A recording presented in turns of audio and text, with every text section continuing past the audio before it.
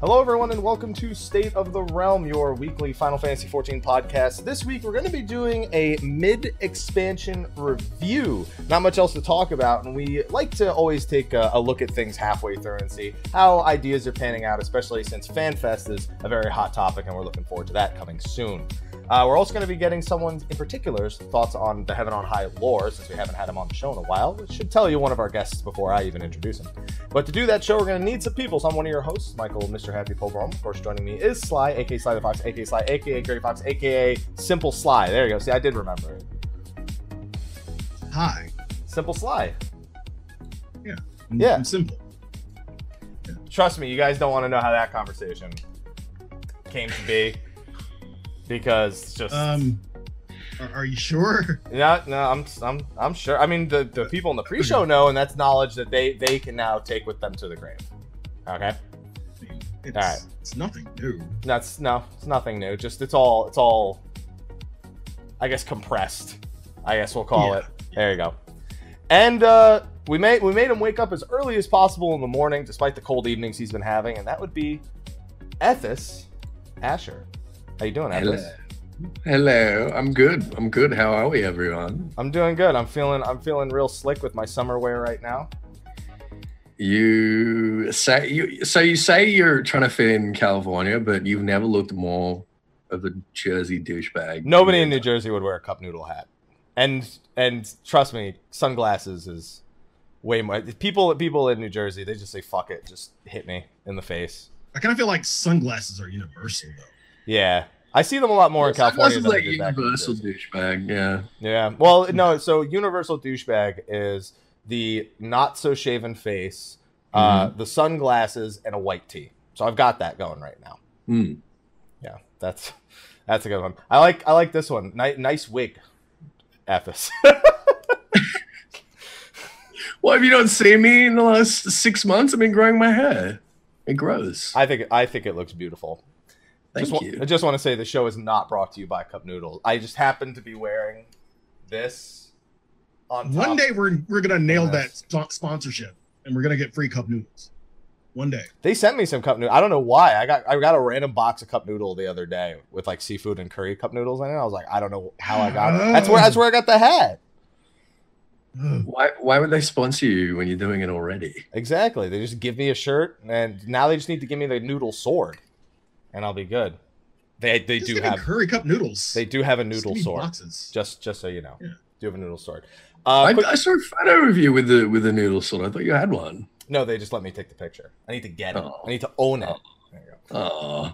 So while the show may not be sponsored by Cup Noodle, it is sponsored by SteelSeries. It's on the sunglasses. So we picked a winner for last week's giveaway. Just doing a little reminder that the July giveaway for SteelSeries is going on for State of the Realm. So if you go to the YouTube video, anything between State of the Realm 173 and 176 should have a giveaway at the bottom for the month of July. So be sure to go do that. If you're watching on Twitch, go to the YouTube for like 5 minutes. Go do that. If you're watching on YouTube, do that now before we actually start talking about Final Fantasy XIV. Because I guess that's what this show is about. And now with that, this is going to make my head start itching, so I got to take it off. Hats and me don't get along. Hats and I don't get along, unfortunately. It's okay. But anyway, gentlemen, Ethis, first of all, thank you again for joining us. Anytime. Thank you. We haven't had you on in a while. I was trying to wait until Pagos came out, and it's taken like 10 years. So it has taken like 10 years, hasn't it? It's kind of yeah. So I'm gonna start. I actually want to get your thoughts on that. Sly and I had this discussion about we've been discussing whether or not the whole staggering of content is necessarily good. And we wanted to see how much it was staggered before determining it. Where do you stand on Pago, since we haven't gotten your thoughts on that, and how far from the next patch it is and how far from the previous patch it was? Well, I think staggering content is sort of a double-edged sword, isn't it? Because on one hand, it's nice that you can't blow through everything at once, right? And that you are logging in like every week and you have something to do. But at the same time, it's people's prerogative to blow through content in 24 hours. Like, if that's what they want to do, just let them do it, I think. So I don't know. I don't have any really strong feelings about it. I'm excited for it. It seems to be a very long time still from 4.4 though, doesn't it? Only, I mean, it might be September 11th. So from when Pagos comes out, just about 4 weeks. You know, just a little bit more. Which is a long time, I think, for Pagos. I think that it's almost there, so people have something like secondary to work on when 4.4 comes out. Like things maybe they didn't get caught up with the previous patch, or they're not doing Savage rating. But with the item level going up, it's like, how invested can you really be outside of just getting it done for the sake of getting it done? Yeah. So. Yeah, no, that's fair. Tough call, but while we're on the discussion of Pagos, something that I last minute want to add to the show because it came out this morning was the Live Letter Digest, the official one. Because whenever we get the unofficial translations, you know, there's always 1 or 2 bits of information that comes up new, and I'll throw this in the chat, and then if you guys want to grab it from the chat, or I could throw it to you on Zoom. I should have maybe actually thrown the actual thread in instead of throwing the link that will then take you to the thread. No, that's all right. But they clarify a few things in there. And one of the things is regarding the 3rd tier of Eureka, because we're already talking about that. And they did confirm that the logo system is a system where you can temporarily attain a different role while fighting. The example they gave in the unofficial translation was a DPS tanking. So a literal blue DPS, pretty much. How does that work? That's what we want to know. I don't even understand. I just want to... Do you guys even have any thoughts on that? Like, why? Like, what is the purpose? Like, is it actually going to enhance gameplay in any way? Is it going to... Do people care? Like, I just... That's what I can't figure out. You can take more red mages and just have one of them generate aggro. That's great. Sly is like... Can I have more red I mages? see you. Again, I love my res sluts, but like seriously, I don't know. I mean, other than maybe soloing or, you know, like how do I as a monk attain healer status? Like who becomes, other than red mage, I guess in some, like who becomes a healer? Like, your abilities aren't going to change, are they? But that's the whole point. So then how are you attaining a different role? Like you either your abilities have to start healing, or they have to start generating enmity. Or if you are a tank or a healer, they have to deal more damage. I guess for tanks, being able to be a DPS might be probably, or healers, I guess, already being a DPS. You know. Yeah, I mean the tank DPS, like that makes sense, but the healers. I mean, that's the thing. If you're a monk and you're you're just gonna turn into like a really shitty healer that doesn't actually have any heals, but somehow has the healer role. Or you get a better bloodbath. Maybe bloodbath spreads to everyone around you when you do it. And warriors can be like, when you do damage. Yes, yeah. or it becomes AOE. And the warrior's just like, yes, yes, and then they leave and it's gone. That's it. It's just a very awkward system to openly admit that you're going to have. Hello, Aloha, by the way. I didn't know you were down there. I moved my foot. Yeah, you can't really like introduce something like that without really going into detail on it. Oh yeah, just by the way, we're gonna let like anyone do whatever role on whatever job in here. Aren't they a lot more specific with no questions, details please? No questions. Aren't they a lot more specific when it comes to details like this? For stuff like this? I think they just go ahead and drop this and say, hey, that's it. Yeah. More details to come later. Which I do expect, but yeah. I don't expect them to dish out all the details, but more than that, if you're going to say something like that, I feel like you have to back it up with at least just one extra sentence to some degree. And they didn't do that. They just said, yeah, you'll be able to be a different role. So this are we expecting this to be, I guess, an experiment for something that they're going to release like more broadly than Pagos? Probably not, to be honest. I mean, the only other places I could see that being useful is like deep dungeons. If you if you're pugging and you get 4 DPS and like someone's like, you know what, I kind of want to, you know, I want this with this logo system. I guess I'll shift over to being more of something else. I don't see anywhere else it being useful, but it's awkward. It's just awkward. Yeah, it seems really strange because I mean you can already switch between jobs freely while you're in Eureka. Like, why do you need more than that? I don't know, Ethis. I don't know. Please explain. We'll find out in the future, as they have said. Not yet, but in the future. Exciting. 4.4 something. Probably like live letter and probably a live letter at not at FanFest. Probably a live letter in October. Something like that.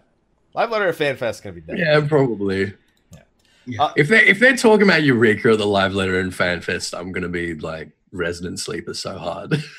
Well, I mean, no, not the opening keynote, like because they do a keynote for the expansion, and the live letter is like about current, like some current stuff, upcoming stuff, and I'd imagine the next Eureka will either be just about to release after FanFest, or it'll have released just prior. One of the two. Either way, I'm thinking we're getting some details at FanFest about Eureka. Most definitely. Yeah, and if not the third one, they'll give us details about the fourth one. They'll do that a whole 4 months in advance again. Hey, here's this system that's going to show up in like 6 months. Have fun. There you go.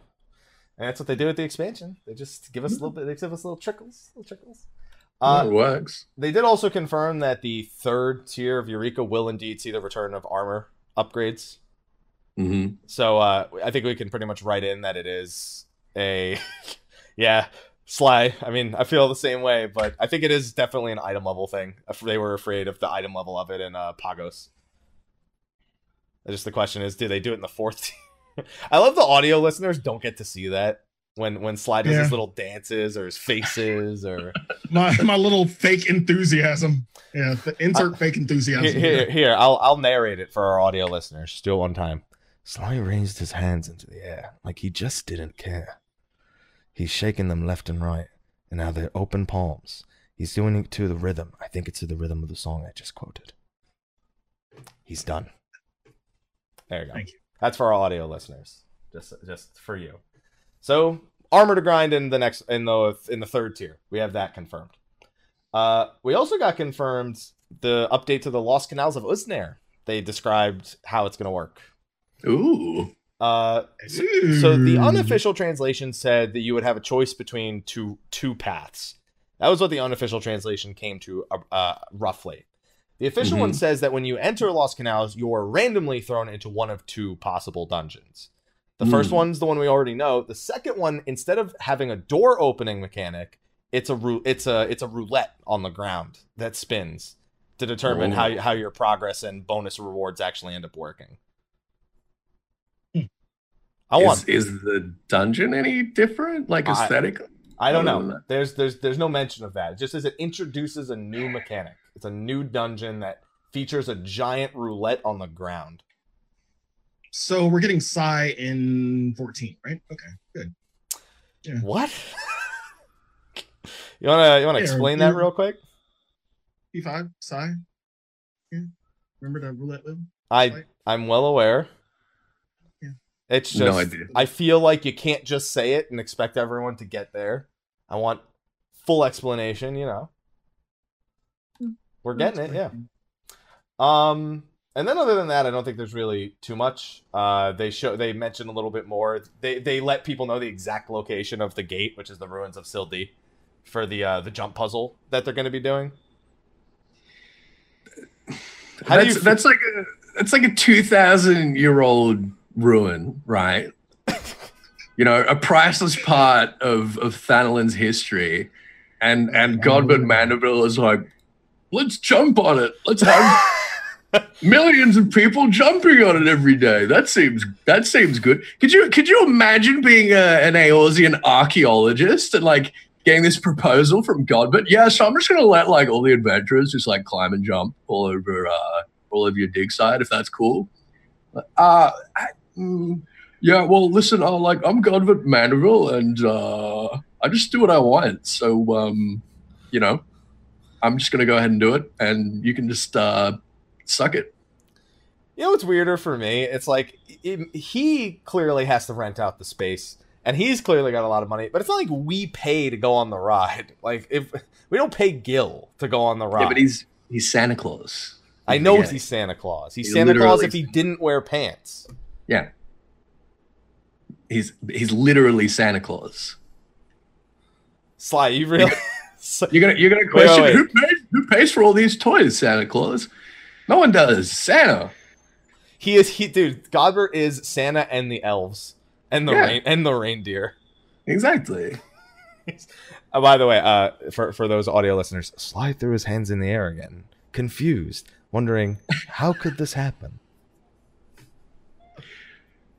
Thank you. I've got you for the audio listeners in particular. I'm New Jersey. I do this with my hands a lot. Oh, for the audio listeners, I'm waving my hands around. So I understand. I'm from New Jersey. I speak with my hands. But yeah, and they're going to be renting out more locations at this, which I know you're a fan of. I mean, are you a fan? You sound a little perturbed by it. No, I mean, it's kind of going to be weird from like a lore perspective. But more than that, I just don't enjoy jumping puzzles that much. Like the platforming mechanics in 14 are almost as bad as they are in 15. Your character doesn't. When you turn your character in 14, it doesn't move in that direction. So, all right, okay, that's fair. They're bad in different ways, but who asked for this? Are people asking for this? Him. I can't even see where okay, I'm to pointing. be fair, I didn't ask for them to go rent it out for the gold saucer. I just asked for. You just asked for more. I asked for things like that. For like, just I think having things in the world be climbable is cool, right? Like being able to jump and like reach places, and you know, like that's fun. That's a lot of fun. Being able to jump on buildings and stuff, that's really cool. But this is a weird way to do it. Yeah, because I compare it to you know how Dark Souls you platform to certain areas, just to see what's up there, and they leave little items and stuff like that. They do it naturally. Now it's become more of a, well, okay, we're putting this in, so you will do it.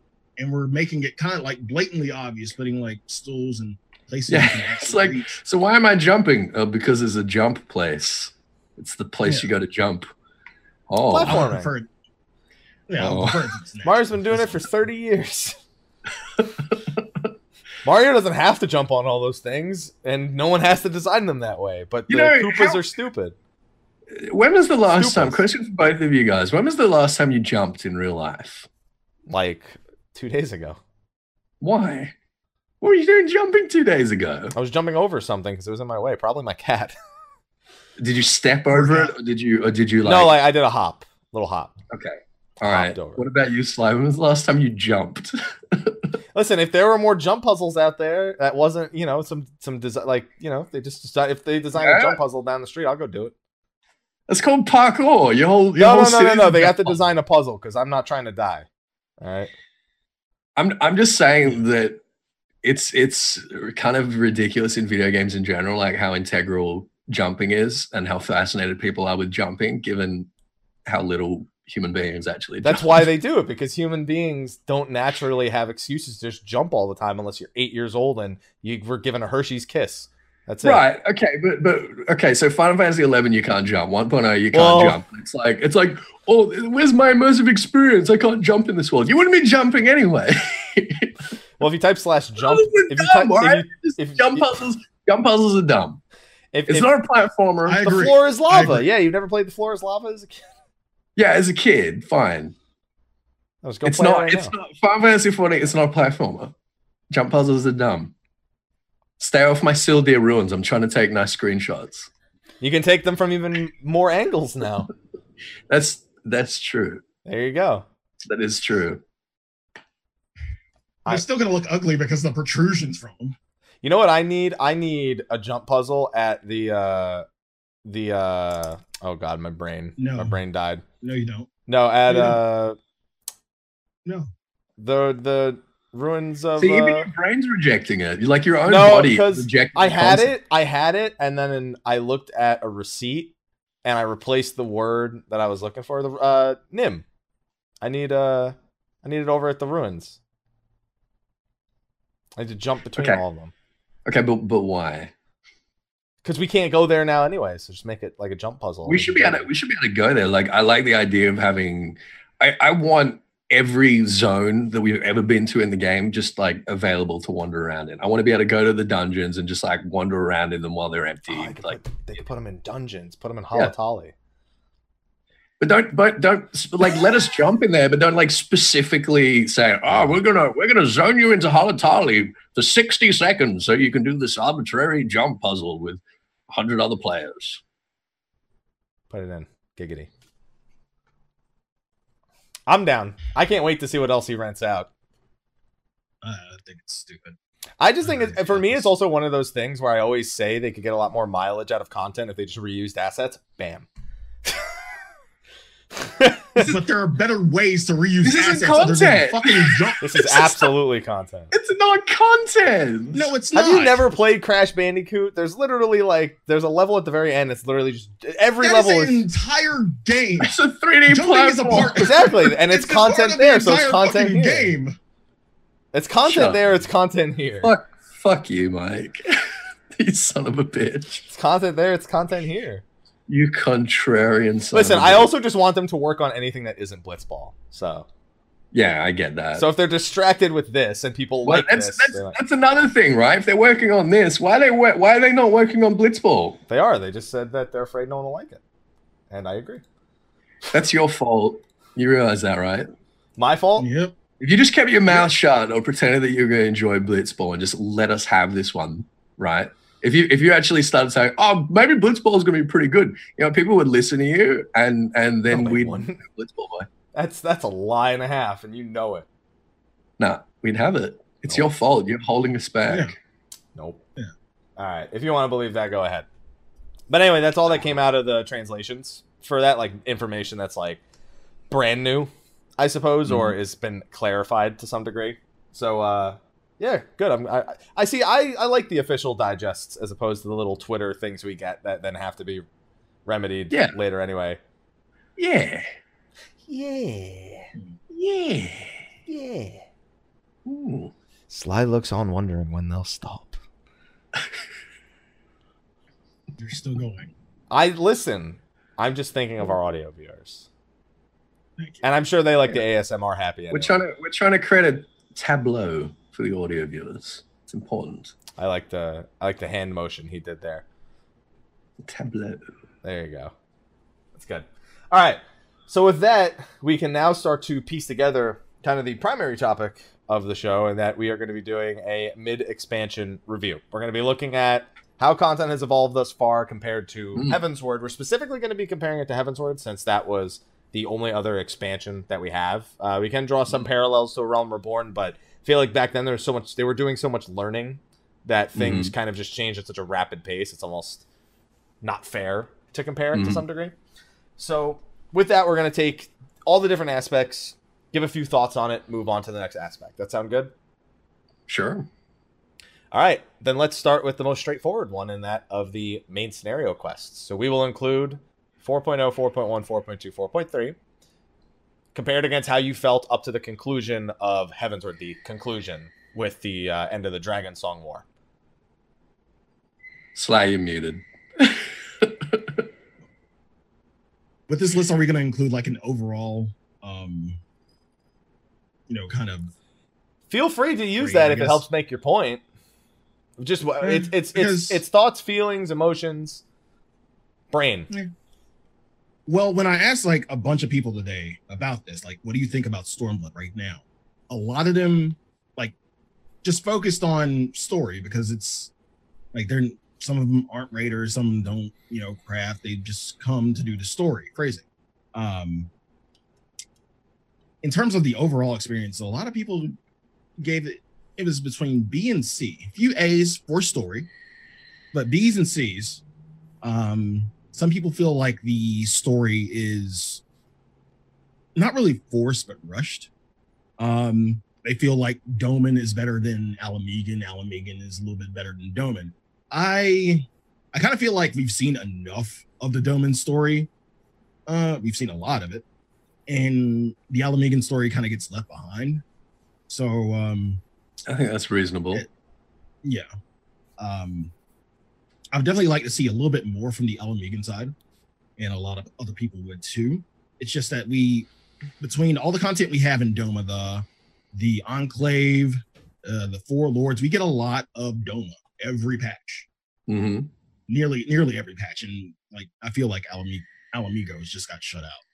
Do you expect that we'll see more Ala Mhigan stuff now that we're kind of taking this tangent to move into Ilsabard?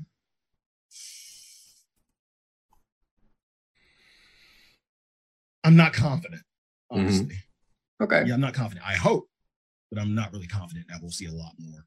Maybe once we clear up the Four Lords Den, we kind of move back towards Ala Mhigo. Mm-hmm. I don't know how they could play that out story-wise, but from a development standpoint, once we finish Four Lords, yeah, it's time to go back. It's time to go to Garlemald. After that. Well, that's the thing. But you got to imagine the last 2 patches that we've been hanging around in Doma, like stuff has been progressing in Ala Mhigo.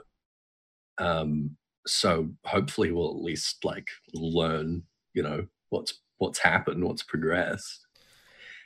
I feel like where we left Ala Mhigo off in 4.1, they had kind of come to the realization they needed to progress, and there wasn't much more the Warrior of Light could do at that point. So I feel like that's probably why I did say 4.1 was, of the 0.1 patches across the various releases, has probably been the most story sound in terms of, the way it progressed and the way it felt as a post, hey, you just beat the expansion story. With that being said, I think a lot of the reason we don't see a lot of Ala Mhigo is because Ala Mhigo was ingrained in the lore, and we knew a lot about it without ever really going there before Ala Mhigo itself ever came out. And since then, we've learned a few more things. Again, really 4.1 being the majority of the things that we've picked up since then. And Doma and all of Hingashi and Authored and all that, they were complete unknowns, pretty much. There was absolutely nothing about them, and everything had to be established. So and we still know very little about Authored. Yeah, and about Eastern Hingashi. We know some things, but we know very little overall. And I think this November we'll know a lot more, Ethis. I think we'll learn a lot more this November when this magical little thing called the Encyclopedia Eorzea Volume 2 comes out. I was shocked. So was I. Can we take a tangent and just talk about this for a minute? I think it's worth it because we are on the topic of story. It's another 300 pages. So the first volume is 300 pages. The first volume covers lore that's been established through 1.0, A Realm Reborn, Heaven's Ward, and like a couple of, sort of Stormblood teasers, basically. We've had less than a whole expansion and another 300 pages. Well, no, it's been 2 years because the last lore book was available at the North American Fan Fest. I know. So it's been 2 years. It's been pretty much the exact. 2 years. It's been 2 years, but I'm talking about the amount of content that has been in that window has been less than an expansion. And it's 300, and yet it's the same size. 3 whole, yeah, exactly. So, I mean, in the first one, there isn't a whole lot of information that we weren't already sort of able to find or able to extrapolate from other sources, from interviews, from the forums, from, in-game sources. But it was just a nice way of like bringing it all together and collating it in one place, in one sort of reference. Volume 2, by necessity, is going to be a majority of stuff that we have never heard before from anywhere. And that is so exciting to me. I think it'll be split. I think that the key for this one is because of Stormblood is going to be split between 2 sectors, excuse me. There's going to be like a lot of Doman lore. I think it's like how you do Eorzea, East and West. I think that's what we're going to get in Volume 2. Right, but it's not going to cover stuff that's already in Volume 1. Yeah. Right. And Volume 1 covers almost everything that we know about Eorzea even now and Eorzea's history. So Volume 2 is got to be, the Doman in the East and stuff that we've learned since, which is not all that much, and then a whole bunch of new stuff. It's going to be at least like 2/3 completely new information. Yeah. Depending on how many pictures there are, but yeah, it's gonna be pretty intense. I want to know how picture heavy it is. It's just a picture book, and the text is like. it's got Hien doing this behind Yugiri and stuff like that, just like doing bunny ears. Oh my god, that's the whole book. I have very high expectations for it. And what's even better about that is you won't have to wait on an 8-hour line to get it this time. Bayonne confirmed on the forums there will be pre-ordering for the merchandise line. Yeah. For those attending. So Thank God. I wonder what do you do with all that extra time now? Go see the sights. Go see a show. You know, I like how it's You go know, 'cause- away from FanFest. So Yeah, far, it's- that's been his first suggestion was, go do something else. Yeah. let's just go do Sleeping. something else, because like you'll have time to, you know, do the challenge, do all the stuff. It's a lot of freed up time, and the majority of our time at Has FanFest have been the merch. Not mine.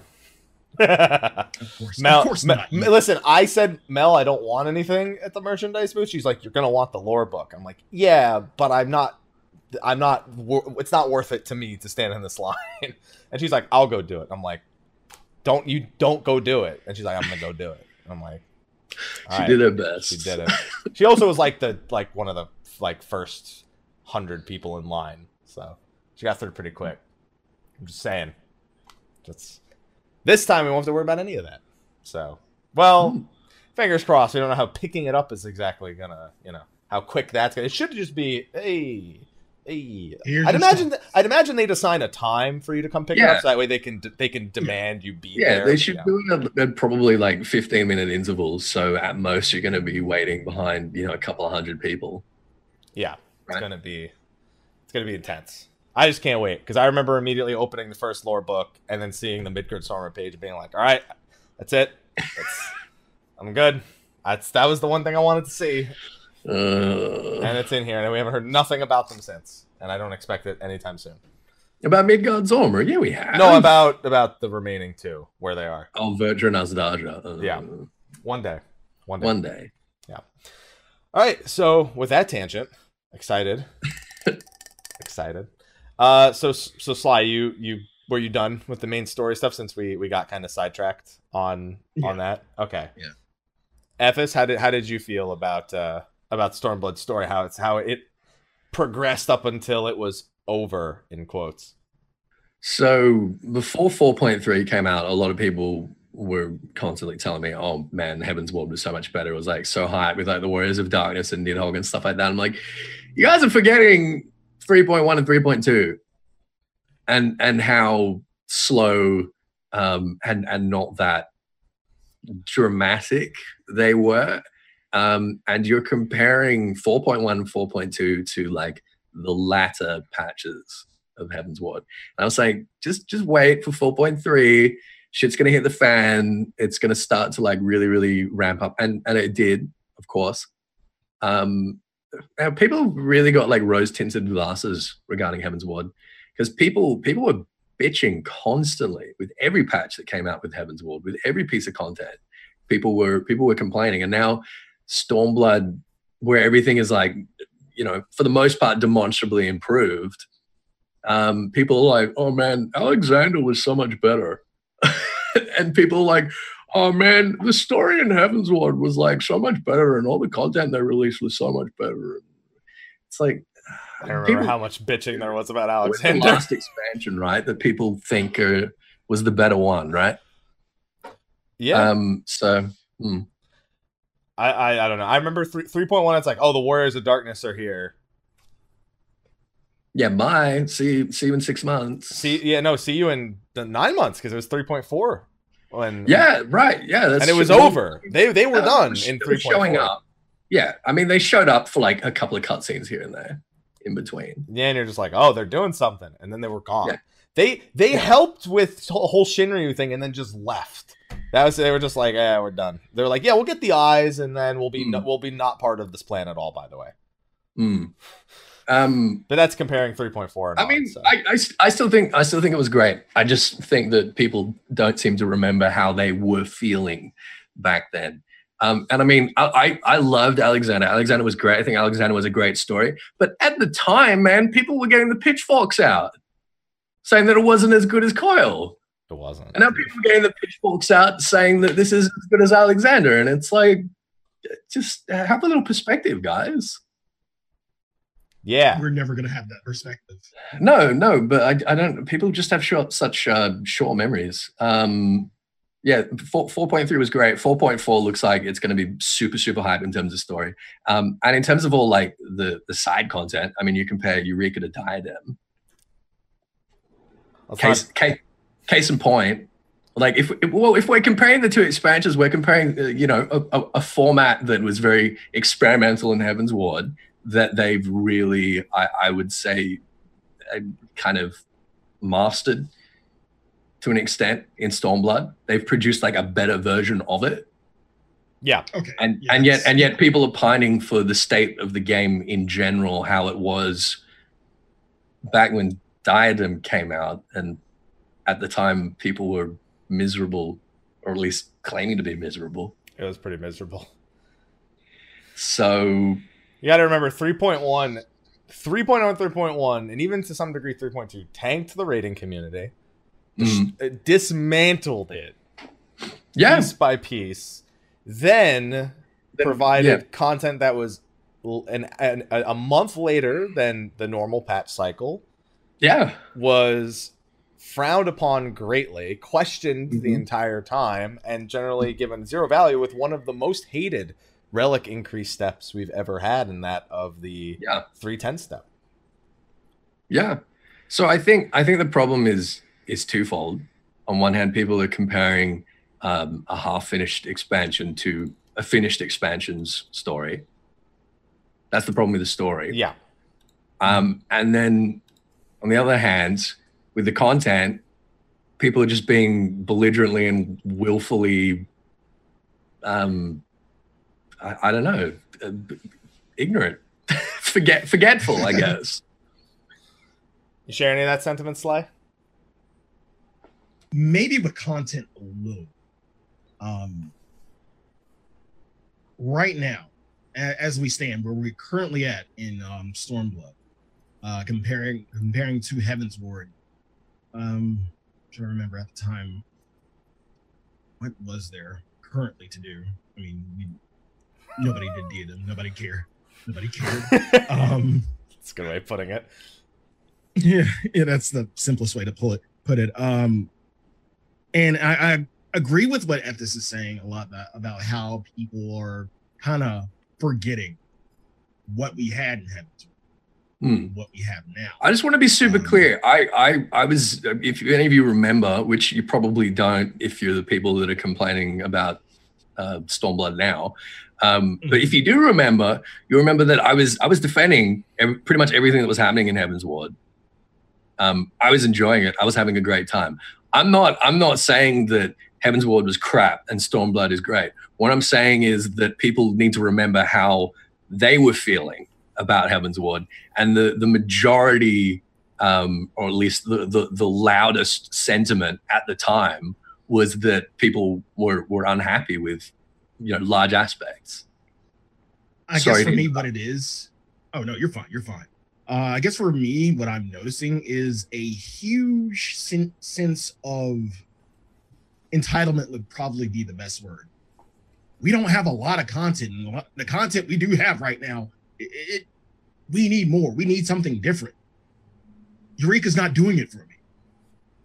You were saying the same thing about Diadem, albeit Diadem is a whole nother issue on itself, but it's what prompted Diadem to be created, pretty much. Yeah, that sentiment. Yeah. And I don't know, there's just like a large sense of entitlement in terms of like what we want in terms of our content. There's going to be more content. One, people are a little bit miffed about not having another Ultimate. I get it. Yeah, I agree with that. Like the expectation was set that they were going to do that every second patch. They said they were going to do that every second patch. So look, I think that as a paying subscriber, like, you are entitled to certain things, of course, but you're entitled to things within context of the game and things that are reasonable. Yeah, like realistic expectations. Yeah.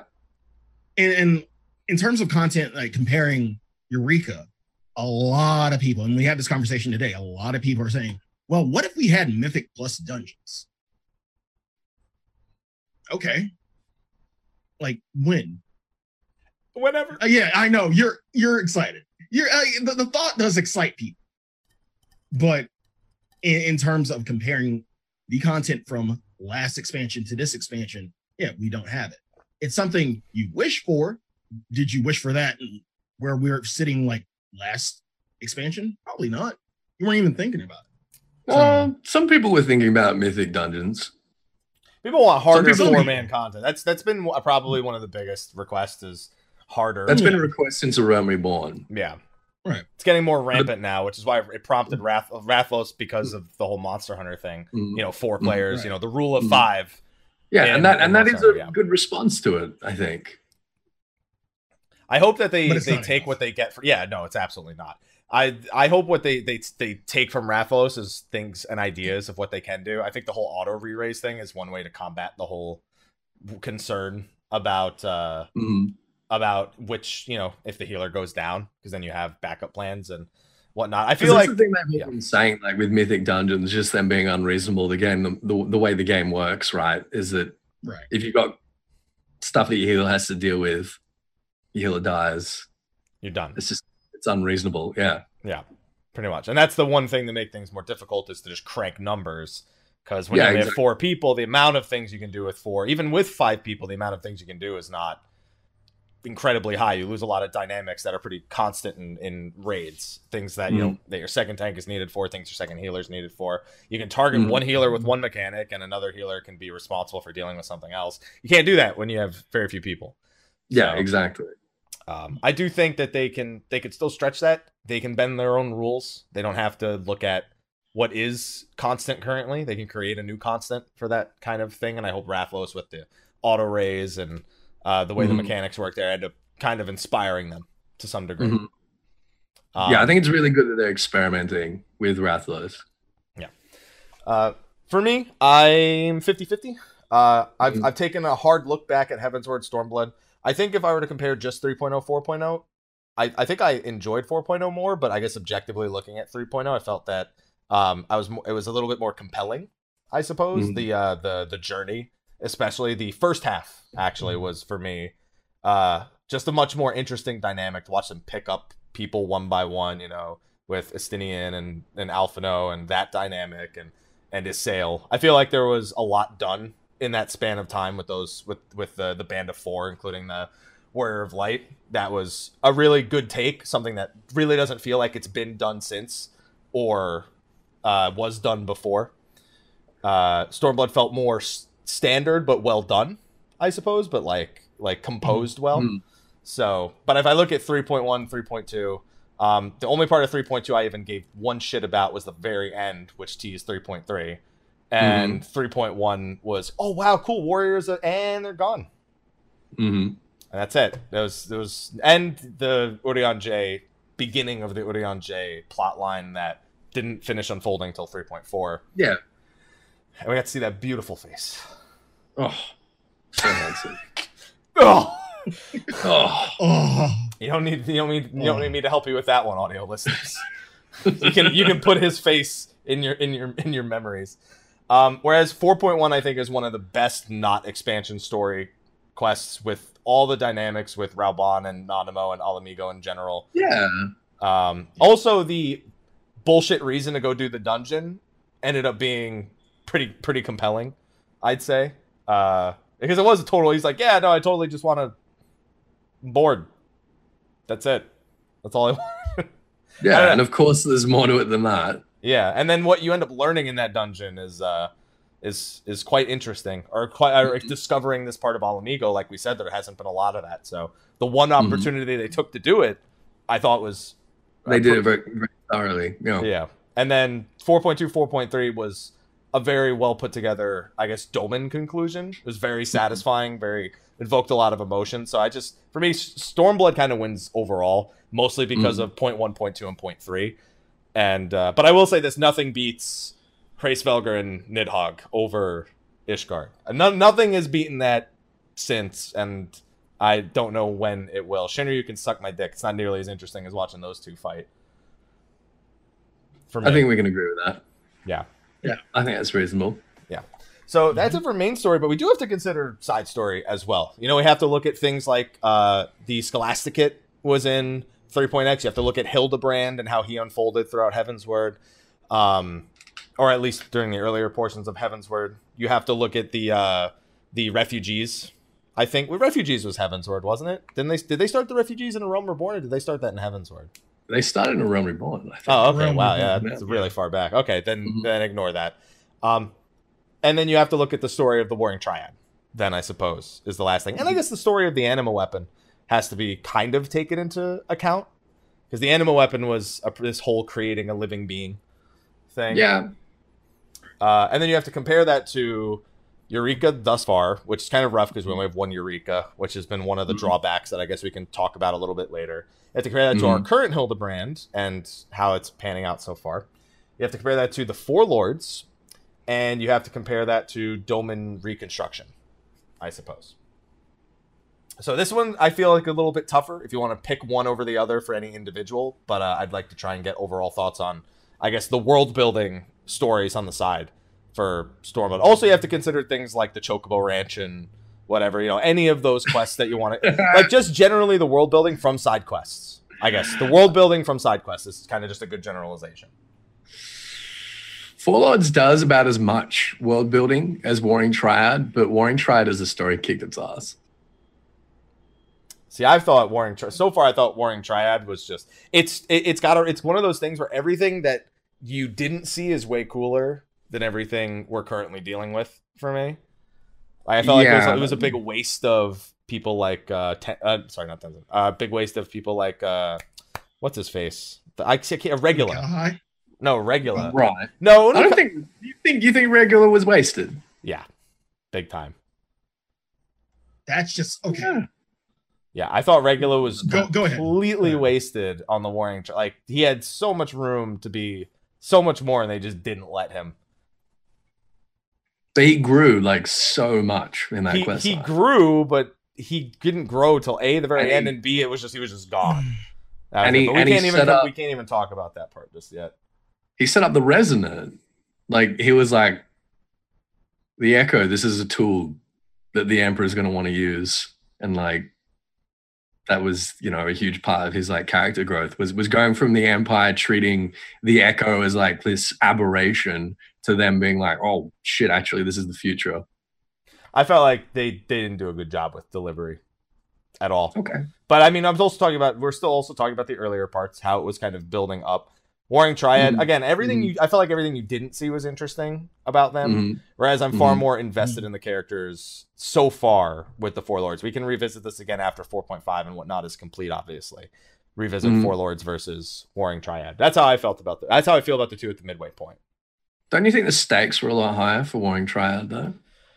I guess we could better envision the stakes because a lot of us are familiar with the Warring Triad. We're familiar with primals, specifically primals. So I feel like we have a better idea of it. Whereas with the Four Lords, we're being told the stakes are high, but the closest thing we've come to seeing that is what's his face being possessed by the Aramatama, not Byakko, the Kojin. I can never remember his name.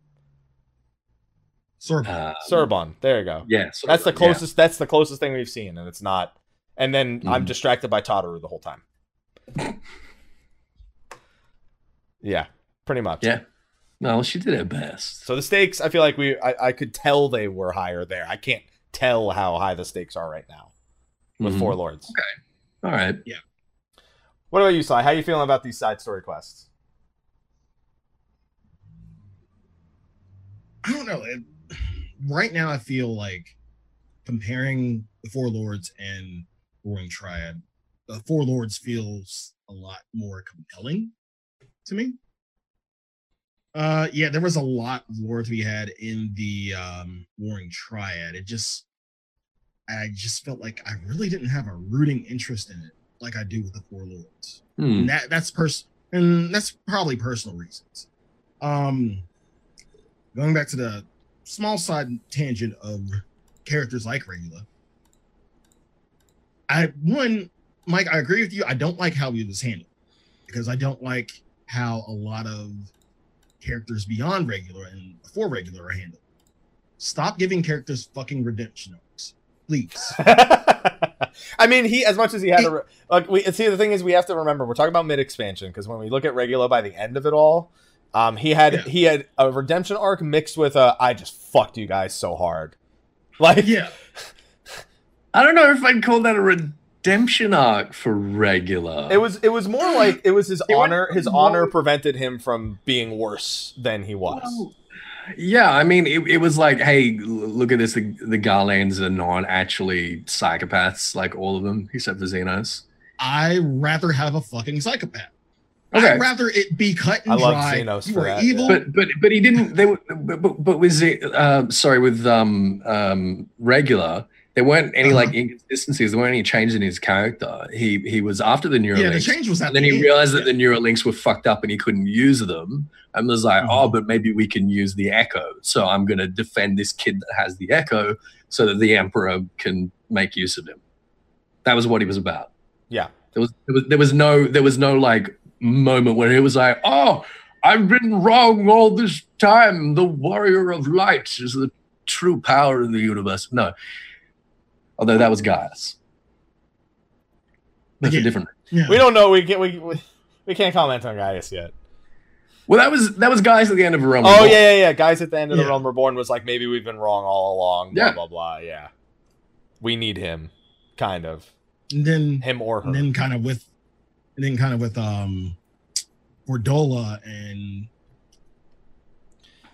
See, Suyu. That was See, redemption. Yatsuyu, I love Oh. the way they handle her because her inner turmoil No. won, but like there's that like Mm-hmm. that speckle of light that was like kind of at the There was some very end. conflict there. Mhm. Yeah, like there was an internal conflict, but it didn't win out in the end. Kind of. Yeah. Yeah. I think Fodola's been consistent as well. She's wanted to do what's best for Alamigo and defend Alamigo and make sure Alamigo survives. It's just her knowledge of, the best way to go about that has changed. I think I was watching your stream at this last night, as you know, and someone suggested that Gaius is going to be the one to give her a purpose again, and I really liked that. I'd be into that. Yeah. I I would love him to like reestablish the skulls, but as like a like a counter Garland incursion force. and he has a lot more respect for the Echo now than he used to. So the fact that she might be artificial, but I have a feeling there's a deep seated respect for him there, even though she's, Totally, yeah. And the idea of using her against the Asians is just he's not going to turn that down. No way No, he turns fuck that no. down. No, she's got the Echo. Like, it's more than he's got. And yet he's killed 4 of them. Yeah. I'm sorry, the Shadow Hunter has killed Oh yeah, no, the Shadow Hunter. We don't know that it's Gaius. We don't know. We don't know if that's Gaius. There's no way to know for certain, guys. Don't get ahead of yourself, Ethos. It might not even be. It's fucking Gaius. But yeah, quick side tangent. But either way, like I honestly prefer the Four Lords over the Warring Triad. Mhm. Other side quests, I kind of gave up on Scholastic at midway through. It's A lot so of people important. do. It's so It's good, important to Ishgard. Like it is so Yeah. important as a world building tool, but it's important in a way that's not necessarily exciting. Depending I on think that's a fair way to put it. perspective. Mm. It's like actual knowledge versus I think spectacle. Scholastica was more interesting than like the Dome and Reconstruction. I think would be the equivalent, I guess, in world Compare building. I 100% agree. The Scholastica was way more interesting, and I think similarly, Hildebrand in Heaven's Ward, at least to me, was far more interesting than it is at the moment. Even with the amount of Hildebrand we got in Heaven's Ward. Man, yeah, but we can't do. We're doing mid expansion. You got to talk about up to Yeah, about the halfway true. point, and up to the halfway point, Hildebrand and Heaven's Word was just hot garbage, man. You think so? I think so. I think Hildebrand. This is the weakest start Hildebrand had was in Stormblood. It's really showing Mhm. expansion by expansion. It's showing more and more how not prepared they are for people to keep asking for more, because the intro to it for Stormblood is just like, oh, Nashu's here.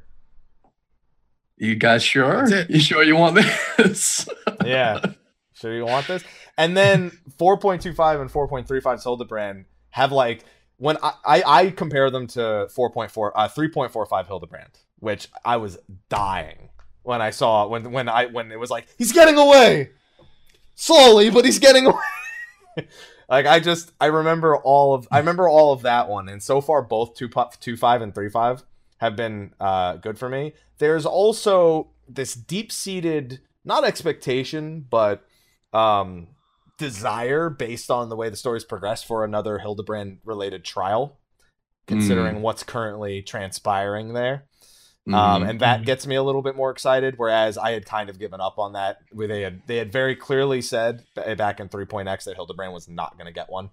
And this time they said leading into Stormblood that they had no intentions of doing it ever again. There's a few sources where they've said they've considered it. They've never said we're doing it. They've said we've thought about it again. Because people have, it's mostly because people keep saying people liked it in A Realm Reborn. You know, I think 3 trials is a bit much, and that's what we got in A Realm Reborn. It's content. But yeah, I mean, but the problem they had is validating that content. That's the big problem they had with it in A Realm Reborn. Like, they threw minions in there to try and give it a little more life, and it worked for a slightly longer period of time, but it was difficult to validate it as something people would continue to do. So, and it was required to get to the parts later, and they already know how people feel about that with the main story. So there's a lot of conflict there. But I'm hopeful, and so far I've been enjoying Hildebrand a lot more than Hildebrand in 3.x. I was very happy with the way it was at the end of Heavensward, but at the midway point I was like, don't even bother with Hildebrand anymore. If this is how it's going to be, that's how I felt midway through in Heavensward. That's me. Which patch was it when Gigi turned buff? That was, I actually think that was 3.3. And that was a good scene. Because he got kidnapped in 3.4 and then went offline in 3.5. So that was a good scene, but that didn't make Hildebrand good. Like, that one scene didn't redeem that it had been the least interesting things they could have done up to that point. I mean, it was interesting to me because they introduced time magic, and between that and Alexander, we were starting to think like seriously about time magic in Final Fantasy 14. So there was a lot of stuff to like digest there for me. Whereas Hildebrand up to this point in Stormblood is just hijinks. Yeah, and all the comedy that they've used is recycled from previous Hildebrands. It's his antics. Yeah, but there's nothing like the cross-dressing. No. Although this cross-dressing I liked a lot better than, there was one part in particular with the Mandragoras with the kissy face. That's the best part of that one. This one, when you see him, you're just like, oh no. It's the same. It's the exact same. And because of the cultural differences, the guys are like, I didn't ask for that today. Whatever. Like, wait, I didn't ask for that today. Whatever. Yeah, and the other guy's like, oh, didn't know you were into that. And he's like, no, it's not Wednesday. And the Wolf Burglar, it's very interesting seeing more than 2 seconds of the Wolf Burglar from Final Fantasy VI. In Final Fantasy VI, you catch him in 2 seconds, and then he's falling off a cliff, and you're like, him or a new party member? I'm going to go with the new party member. So, it's, I don't know. It's just how I feel. It's not necessarily validated, I suppose, objectively, but it's just how I feel about Hildebrand now. That's where I'm going. Fair. Yeah. So, side stories. I believe that covers that for the majority. So then we have to actually get into kind of the meat, because a lot of the things that people compare is content, just overall. Like, they look at Palace of the Dead, Heaven on High. They look at the quality of the primals in 3.x versus the quality of the primals in 4.x, dungeons, number of dungeons, blah blah blah. So I'm gonna let Sly. Where do you want to get started here? Because it's literally a huge thing that there's no way we can just kind of narrow it down or try to compress it into one topic. I'll go primals. You go primals, okay. Mike, I feel kind of like this is gonna be easy for you. It's easy for me too. Thornton was so much fucking better than Byakko. You can't compare Thornton. I like to compare Thornton to Shinryu, and I do think that I do like Thornton better than Shinryu, and I do like Sephiroth better than Byakko. It's the other way around for me.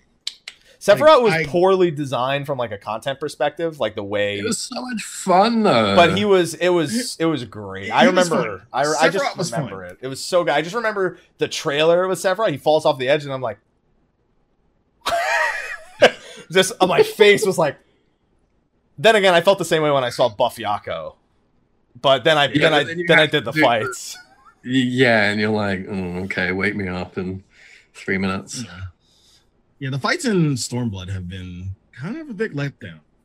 I'll admit, I did like Shinryu for like its weight, what it had in terms of weight of the story, I guess you'd say. Plus, the music was really good in the beginning. Unique mechanics, so to speak. I'll still agree with you that altogether, Gordon probably is a better fight than Shinryu. And then we have. If they just cut out the air, we're on the ground. If they just cut out the air phase, the Byakko fight flows so well without that air phase in there. Like it really does, because the second half of the fight is pretty well put together. It's just you're by the time I get to it, I'm so uninterested in the second half of the fight. It's well composed, but there's nothing like visually or mechanically that sort of interesting going on. Balls, man. No. Balls everywhere. Get it. Everybody played Nier Automata. I get balls. Just everywhere there's balls. Square Enix loves balls, dude. Circles and balls. They do. They fucking love balls. There you go. All I know is I may not like Lakshmi, but I will do anything other than Bismarck. I will play anything that's not Bismarck, please. I hated Bismarck. That's fair. Yeah. Susano and Ravana I can't choose between. They're so equal to me. Like similar, yeah. I mean they're similar thematically, but also like both of them are just good. Like I'm entertained by Ravana and I'm entertained by Susano. Like Susano's like haha kind of thing, and Ravana is just like he's so in love with combat he kind of doesn't care he's fighting you. He just cares that he's fighting kind of mentality. I just want to fight. Yeah. Like they're just more interesting. Both of them are just to me equally interesting primals that I enjoy on screen. Shinryu and Thornton. Thornton had more conviction. Shinryu was Xenos, and he's just like fuck it. Here, look what I can do, and then it's badass. But Thornton, though, Thornton wins there. Sephiroth wins for Byakko just because of the air phase for me, and. Yeah. Nidhogg and I like the impact of Nidhogg more than Tsukiyomi.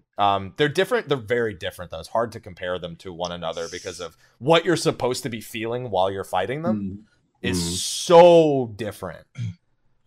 Like Nidhogg's supposed to be almost Bahamut-esque, where it's like what's on the line is like millions and millions of lives kind of thing, and that's there for Tsukiyomi. But in the moment, you care more about her, in a sense. Yeah, I think I tip it over to Tsukiyomi. They make it really clear when you're going into the story mode Tsukiyomi that she's pretty weak, like as a primal. Yeah. And that she's going to be defeated. That's not what's at stake. What's at stake is the Garland response. And whether or not she's going to live or die. That's what's at stake.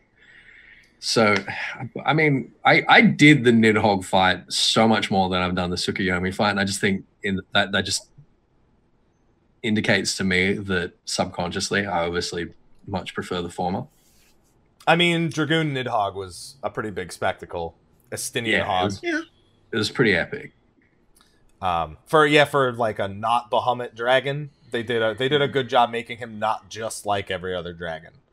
Pretty much, and I was appreciative of that. Tsukiyomi is just what you're like. That it's the transition phase. I think is the big pushing point for Tsukiyomi, because seeing that internal struggle and Gosetsu and his impact on her, and seeing that play out from what's happened before, what happens right after. That's also such a boring part of the fight as well. It is, and it's nice that the implications of it are a lot more. Are so prevalent that I kind of, while I'm doing it, I'm more thinking about that than I am thinking about the account. When Byakko happens, I'm like, how can I do? Can I do this without moving once? like if I just press my Q key like 6 times, is that enough times to get hit 0 times? Or you make a Congo line and you see if the first person can keep the other 7 alive. And while you're farming, you rotate who's in charge of the Congo line. That's good. I like that. The only way to make that part fun is to do stupid shit. It also gives me an excuse 7 runs out of 8 to go get some water or something. Mm-hmm. So that's the implications with that one. So yeah, I think Heavensward wins for me on primals in terms of gameplay implications. Story implications, they're pretty close because I have ones I dislike, ones I like more. Okay. Up to this point, yeah, I think Nidhogg is the thing that kind of pushes it over for me for Heavensward, to be honest. That's fair. All right, well, I let Sly pick that aspect. Ethos, what aspect would you like to compare between the two? Let's talk about dungeons, I suppose. Dungeons. All right, Stormblood wins. Moving on. Yeah. That was easy. Less dungeons. Up to this point so far. Yeah, mid expansion review. Yeah, less dungeons, more. I mean, all right. I can see you're the lore guy, so I'll let you rattle these thoughts out. Let's go. So Sorokai was pretty good, both the lore wise and like spectacle wise. Mm-hmm. But you're right that more dungeons was generally redundancies, right? Yeah, it's like dungeons for the sake of having dungeons. Yeah, there are dungeons I liked that I didn't get enough out of in Heavensward was the problem. I really liked St. Mosion's Arboretum, but we learned so little. It's why I'm actually looking forward to 4.4 and going back there. Yeah.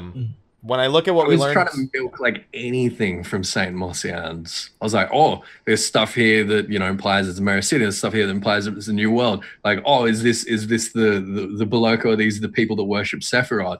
To which Koji was like, oh, they're not sentient. I'm like, well, Koji, if they're not sentient, why are they using staffs? Like, how can they? The wood remembers. Well, yeah, whatever.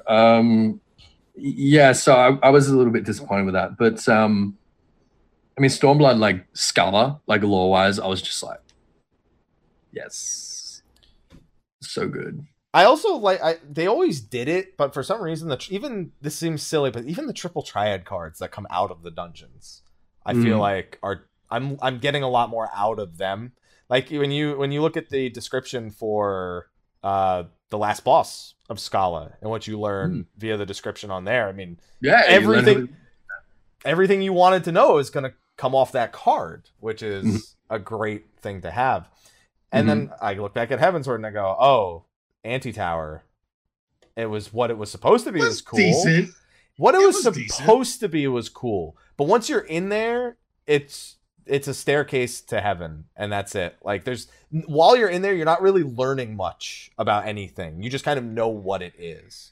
Yes. Yeah. That's true. The fact that it exists, the fact that it's a thing is sort of, a fun bit of lore, and there's things that you can sort of extrapolate from that. But the experience of running the dungeon itself, you're right. You don't feel like you're sort of progressing. You don't feel like you're discovering, really. Yeah. Although it is worth, we're kind of looking at max level dungeons now. We do kind of have to pay note to the 51 to 59 versus 61 to 69 dungeons.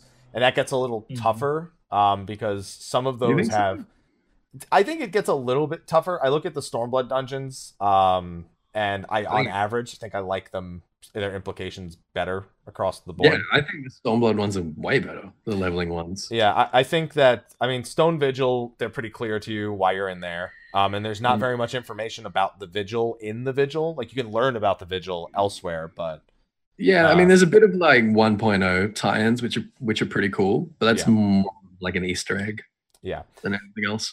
And then you have Samal, which is not... what it is straight... Again, it's straightforward. It's the path that'll take you up to the Churning Mists, and it's also home to Nidhogg's consort. And, okay. You'd expect this giant volcano mountain to maybe have something a little more for me here. Then you have the Aerie. And then you have a library with no fucking books. The Cabal library that had no books. You have the Vault, which is one of my favorite dungeons aesthetically. Yeah. Okay. But if you know anything about the cathedral, there's nothing more to pick up in the vault itself. That's true. And then you finally get to once you get to Fractal, like Fractal is where that's where it's kind of it all is. Yeah, it's Azys Law. Azys Law as a whole kind of is your lore depository for a lot of Heavensward, and then no one gives a fuck about Neverreap. Who gives a shit? Do you want to disagree? No, fuck Neverreap. No. So I feel like just Stormblood wins in a lot of regards here. Like like Ruby the Shisui has, you know, it's got a lot. There's a lot of importance there, which we've explored further after the fact. Siren Song C, even I think. Yeah, Siren Song C is more for me like a world location. It's again less about the lore because not a whole lot's answered about what the structure kind of intentionally. You can kind of pull from it what it was supposed to be, but not so much why it necessarily is the way it is. Because it doesn't feel like we freed it from anything. It's still kind of fucked up the way that it was. Yeah. Doma Castle itself, I'd say it probably wasn't too much. I'd say that was more of a story implication. It was just more interesting than the Aerie, which I'd consider its equivalent, even though they're different levels. I wouldn't say the Vault is equal. That's reasonable. Yeah. I'd say that the Bardam's Medal for me is probably the least interesting of the bunch across the leveling ones, both from a gameplay perspective and from you again. It's one of those things you know what it is, but you're like, our aren't doing this shit. Come on. This is totally different for them than it is for me.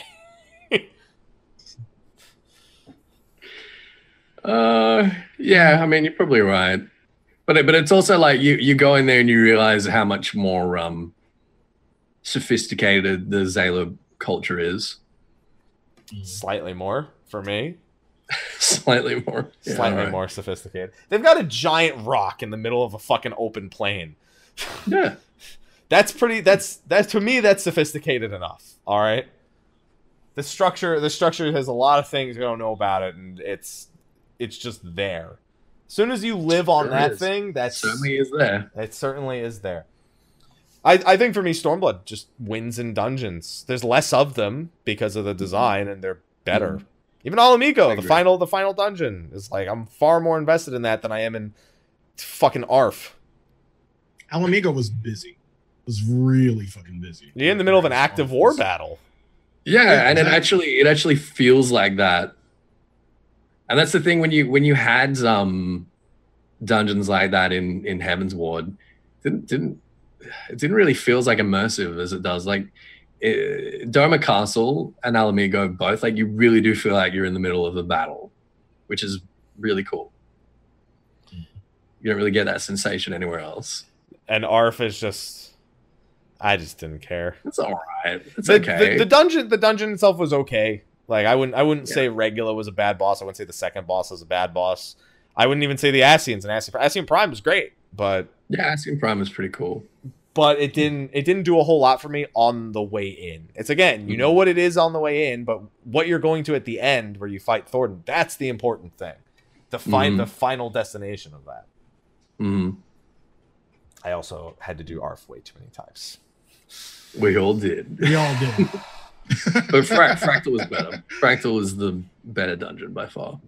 And Fractal Hard Mode, we got that, and it expanded on it. Yeah, and it was an incredible world building experience, and it showed a whole nother side. It wasn't just hey, we're going back. It was a whole nother side of Fractal and a whole nother function that it served. And the Ixal finally learning that they're abominations. Their words. When are the Lullafell going to learn? When are we going to have like an addition to Azys Law to those goop pools with the Lullafells? The Lullafells are born. We should take Lolarito up there and be like, you still think you're the shit? Look at this. He'll just be like, I've evolved. That's all. I've evolved. All right. All right, so Ethis, I've done primals. He's done dungeons. No, Ethis did dungeons. I said dungeons. Yeah. Oh, he said dungeons. So Happy. What do you want? As if you don't know what I'm gonna pick. Of course. All right. Of course I'm going to look at the raids. Of course I'm going to do that. And I think for the health of the game, Stormblood wins by a fucking mile and a half. I will never. For the game, yeah, sure. I don't get me wrong. I love A3 Savage. I love A8 Savage. I even really like A7 Savage, except for the whole when you disconnect, the boss gets a stat because they don't want people cheesing the shit. Annoyed the fuck out of me.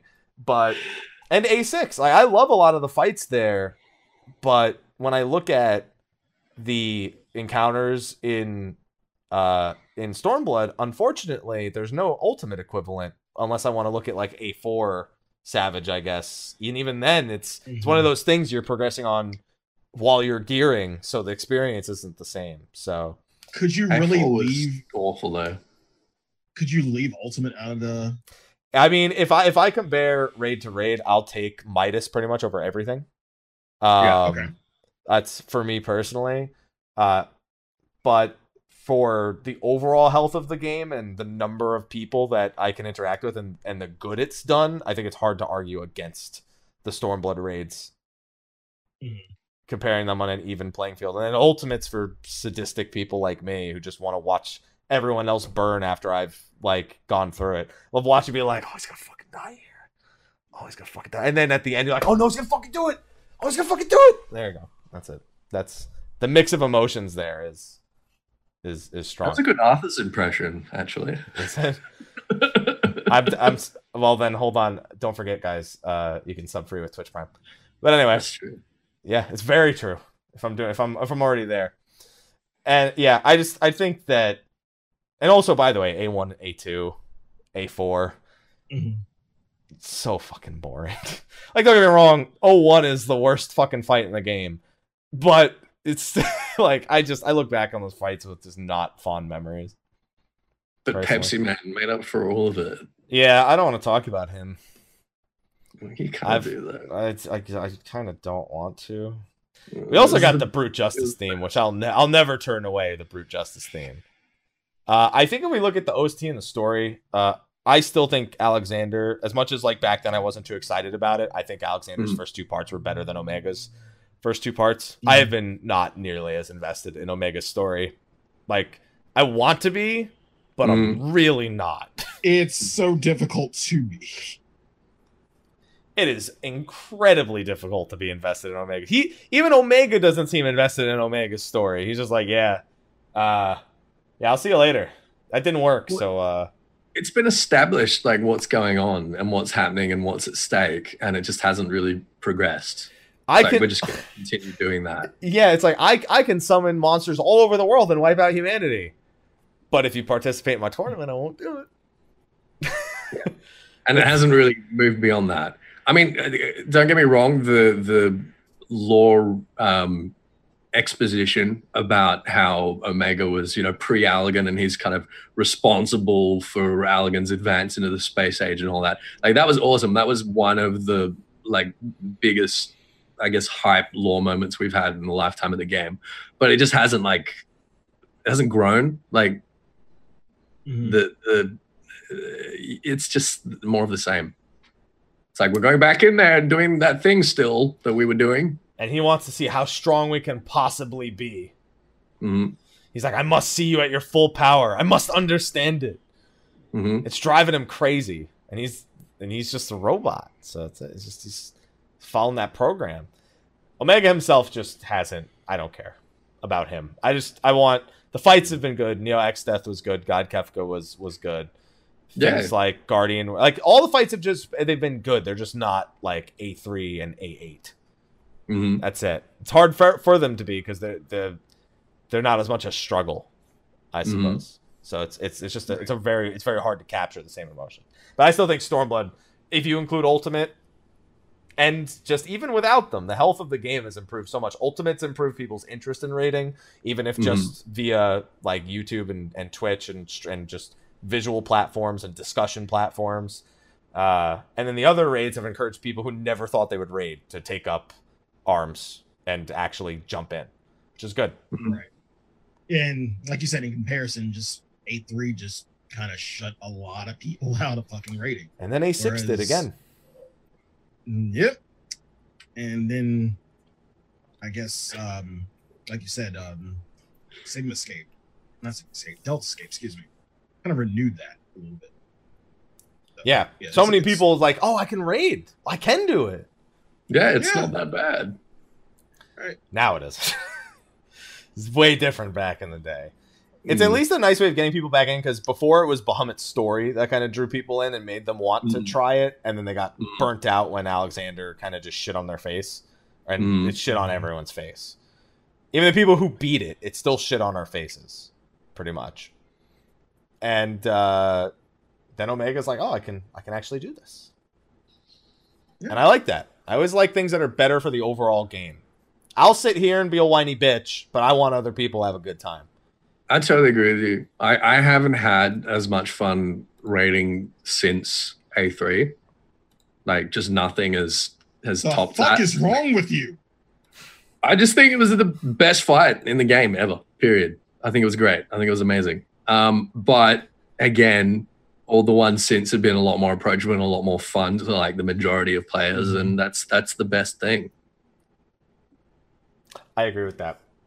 All right. So we've gone full circle between all three of us. Probably can look at maybe a couple more topics. Sly, is there anything else you want to compare between the two? You can look at external portions of content, maybe the unique content, or other aspects that have evolved or maybe been revisited. And Stormblood Eureka versus the Anima weapon. They got a bunch of topics on the table still. I can give you a few of the communities. 24 mans. Here. 24 mans is another. Oh yeah, 24 mans is another one. Yeah, that's tough for me. That is a bit tough actually. Yeah, because the Heavensward ones were. Void Ark sucked as a raid, but like, but it was hype. But the way they like the hype was there. Yeah. And then Weeping City was nice. It was good. It was good. Yeah. It was good. But Ivalice, I think Ivalice wins. As much as I'm learning about Mark, I think Ivalice wins. It's just so much more composed, and it has to be because of who's in charge of it. He's not going to let that shit. He's not going to let that shit fall to the wayside. I don't know why we needed all this bacon bread, but we're not going to let that shit fall to the side. Mm-hmm. What about you, Sly? In terms of 24 mans or in general? 24 mans and then in general. Hands down, Ivalice. I guess nostalgia has a little bit to do with it. There's so much nostalgia there, even though it's not related to the actual source material. But yeah, I just feel like I got tired of doing fucking Void Ark. I really It's all Void Ark's fault. Yeah. A lot of people got tired of doing Void Ark. Eventually I got tired of doing Weeping City, but Weeping City was so much better. I never got tired of doing Weeping City. I never got tired of it. I did. I don't think I did. I always love betting with myself how badly the last two bosses would go. Yeah. I think a lot of people did that too. I'm like, okay, on Osmond, do they know how to do meteors? And then I get to the next boss, like, do they know how to do haircut? The answer is no. Yeah, just no. And now it's, do they know how to count? Do they know math? Can you know math? Can they see the pot over his head? Do they know what dive bombs look like? It's a lot of factors. And then we go back to Hashmal, and it's like, do people know how towers lean? People know how gravity works. Side to be on? Do you know which side to be on? Do you see which side of his arm is like on fire? No. But yeah, just to kind of give like a little bit of perspective in terms of what we've been talking about and everything. I asked the community, hey, what would you give right now if you could give a grade to Stormblood? What would you give? Give some answers. Give a few answers. B. Role actions instead of cross class is nice change, but I disagree with some of the directions some jobs are going. Is it now though, or is it about to be? The main story is superb, which is the main reason I play this game. But the Ivalice stuff just pisses me off. Wow, somebody doesn't like Ivalice. C. I like the story, the battle changes made overall. Even if I wish some jobs were a little stronger, but with no more ultimate till 5.0, and the lack of huge changes to the system or patch contents kind of lowers it for me, but still have hope. And by huge changes to the system, I mean more along the lines of changes to the patch cycle or content. That was another good one. For the entire experience, I'd say B. Decision mostly based on story. So far, like a lot of C's, a lot of B's. No outright, oh, I love this shit so far. Holy shit. No, it's there could be improvements. There could be a lot of, like, community feels like there could be a lot improved. Well, it's good because people should always want improvements because you should never be completely content with what you have. You can appreciate what you have, but you shouldn't ever sit there and be like, well, there couldn't be more. It's just about how you present it. I kind of feel like WoW gets away with that so hard. Like, it's been in the game longer, yes. And in terms of people being complacent and being like, content update once a year. Fuck yeah, it's so good. Well, it's not like that anymore, but yeah, I know what you mean. Yeah, but like, and that's the comparison we have to draw. Like, not just Stormblood and Heavensward, but fucking WoW. Because I have a lot of people who saying, well, there's nothing to do. Battle for Azeroth is coming out, so I'll see you in a bit, once we get through Monster Hunter and everything and yada, yada, yada. So, and I think it's really tough to make that comparison because, again, one's been in the game far longer than the other. And, like, the way content is put out, it just doesn't work the same way. Somebody did tell me in my community, like, yes, Blizz actually listens to their community, and they were willing to give up two major patches just to kind of fix it and everything. And I think they were talking about Legion. They're willing to give up 2 patches. And the question I always asked was, okay, well, you say things are bad, quote unquote, the game is in a bad way, quote unquote. Are you willing to give up the same? No, because half of the complaint is content and how we're getting that content. You give up that content, even when you say like, I just want more content, I want better content. You give that up for like a really different patch cycle just for them to kind of do things. It goes back to the whole argument, well, you don't have enough content. We're never going to be fucking happy. That's my key point here, is that we are 100% not going to be happy no matter what we do. That's fair. Blizzard has a not so great track record with the whole listening thing. I think our community team's a lot better. Well, so here's the thing with Blizzard. Blizzard listens. I absolutely agree that they listen.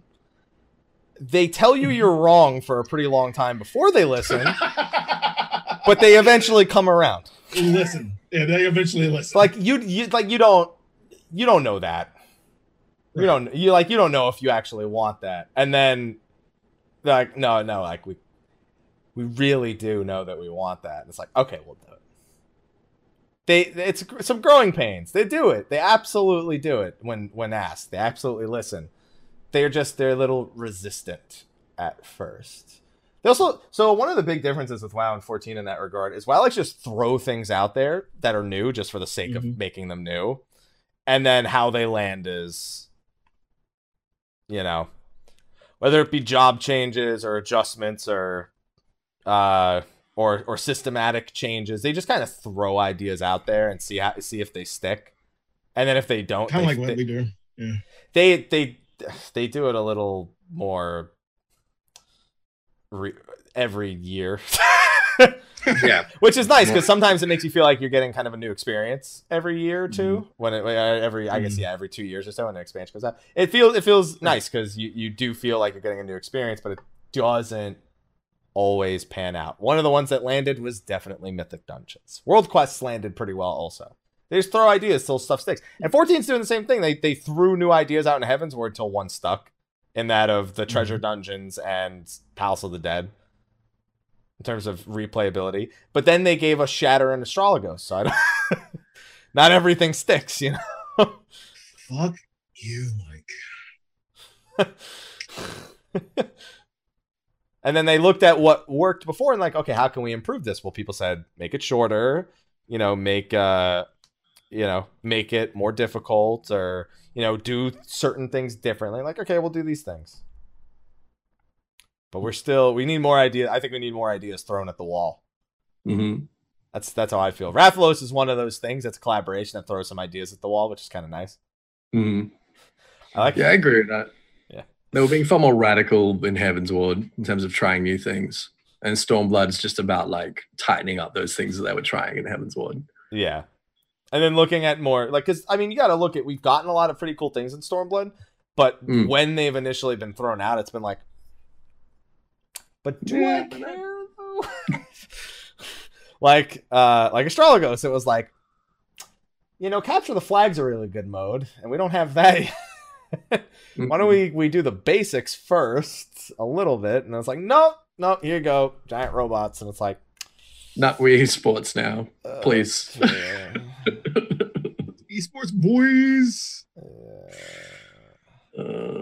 There's some things that could use some, I'll call it westernization in Final Fantasy 14, idea wise and concept wise, and Blizzard gets that a lot.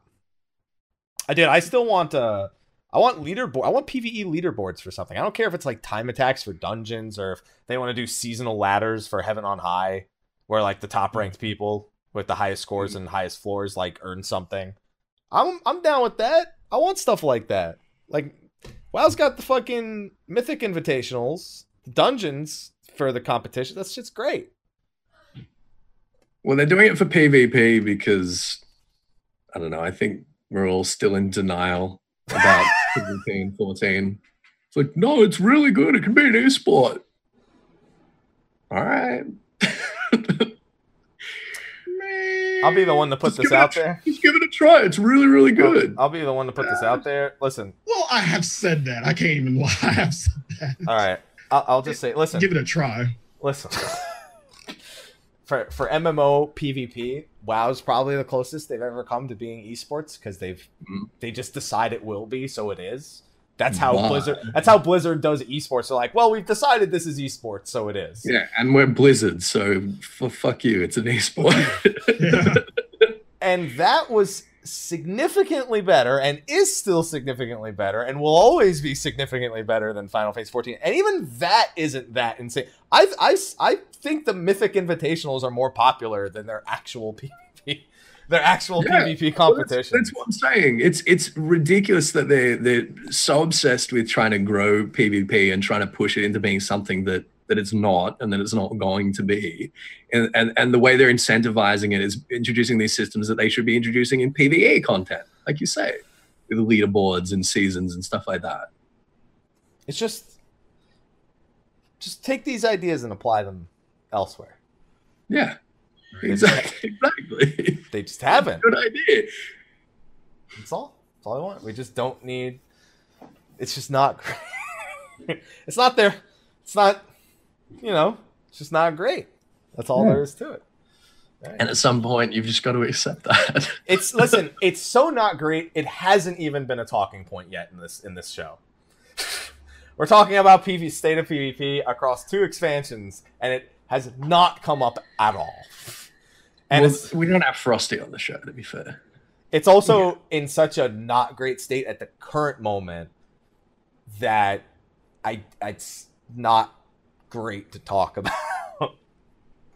That's so, like, it didn't even occur to any of us to talk about that in reference to today's topic, did it?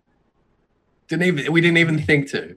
It didn't even factor in. I didn't once. No, well, there you go. Sure. That's sorry. No. And we could put Burn and Frosty on the same show. How's that gonna go? That's gonna be the equivalent of having -1 guest, because Burn will not talk whatsoever. We are gonna give him lung cancer before he says a fucking word about PvP in the show. Oh god! All right. So shit. Yeah, that's it's not great. I'll say this: I much enjoyed Feast more in 3.1 to 3.3 than I even remotely care about it now.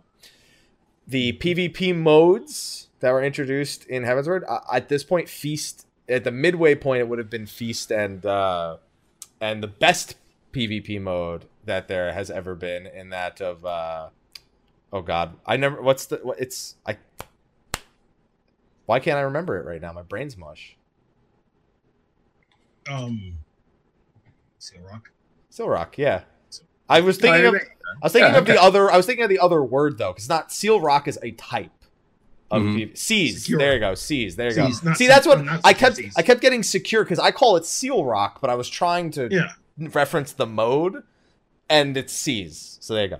The far superior PvP mode in that of Seas, Feast in its initial implementation, which, while rough around the edges, still was more popular then, up to 3.3 than it is now. And we have Astrologos and whatever's happened to Feast in the past year. I don't know. Everyone tells me it's not been great since like 4.2 is like the stopping point. When's the last time you've actually done Feast? Like, I'm trying to think when I've done Feast. Not at 7. No, you know what? I did do a couple matches at 7 because I wanted to test the new maps. I did do a few. And also you have to consider the PvP changes, which, as much as I wanted sort of consolidation of skills, I'd say it didn't pan out maybe as well as I had hoped for PvP. I don't know. It's just something's missing, I feel, when I'm doing PvP nowadays. It's just, I don't know. It's bad. That's my, it's just bad. It's my diagnosis right now. I want it to be better, but it's not. But so so let it go. Just let it be what it is. Let it be side content. Stop insisting on it, being a big competitive scene, and just like let it be what it is. Just go back to the basics. Stop trying to be fancy. Just go back to the PvP has been defined. There's certain modes people all expect, and go back to the basics. Yeah. If you're gonna do anything, just go back to the basics. That's it. Oh man. All right. Is there anything else, topic-wise, you gentlemen would like to bring to the table? No, not really. In terms of our comparisons, Sly. No, I think we pretty much covered everything from like comparison standpoint. So, yeah, the only things I can think of are literally comparing like the treasure dungeons and the deep dungeons and stuff, which for me, Stormblood's going to win. It's the same thing, just more refined. Like, it's not even really a discussion point. And I guess that kind of brings us to the next thing, because now we have to look towards the next expansion. People are looking towards you're looking towards the lore book, and then because now at this point, I know you're expecting a volume 3 at 2 NA FanFest from now. You're already thinking about volume 3. I already know about that. We have to think about how content are we with that way of doing things, with figuring out what sticks and then just improving it in the next, like just taking feedback into account and expansion later, and maybe throwing a couple more ideas, seeing if those stick, and still otherwise sticking to what we know and what is normal. I think it's the way you have to do it. Otherwise you're just playing it safe and you're just reproducing the same content over and over again. What they really need to do, if they want more things to stick more quickly, is have a public test server for it. That doesn't necessarily make ideas stick better. It just makes the ideas there. It just gives us the opportunity to play it before it officially comes out. Well, so it means that we deliver feedback faster, so it can be refined faster. Assuming people who are actually providing feedback are actually providing it. As people, a lot of people just play stuff when it goes live, and that's where the majority of the feedback happens. So there's other slippery slopes. Like, I'm someone who wants a PTR, but I want it under the right conditions. It should actually be a test realm, a place where people are expected to provide feedback and fish for feedback. I think it should be invitation only. It should be very clear about like, you know, what you're there for and what the point is. Yeah, if handled well, then it can definitely improve the implementation of content, but it does need to be handled very carefully. You're right about that. Yeah, like I don't like raid bosses being in my PTRs, for example. Mm-hmm. That's just right. I trust you well enough that I don't really care if I find a bug in a fight, unless it's like the A6 Savage bug with the water, where the water would transfer to the same person. Like that I care about finding, or anything with Twintania, because that was a fucking nightmare as a whole back in 2.0.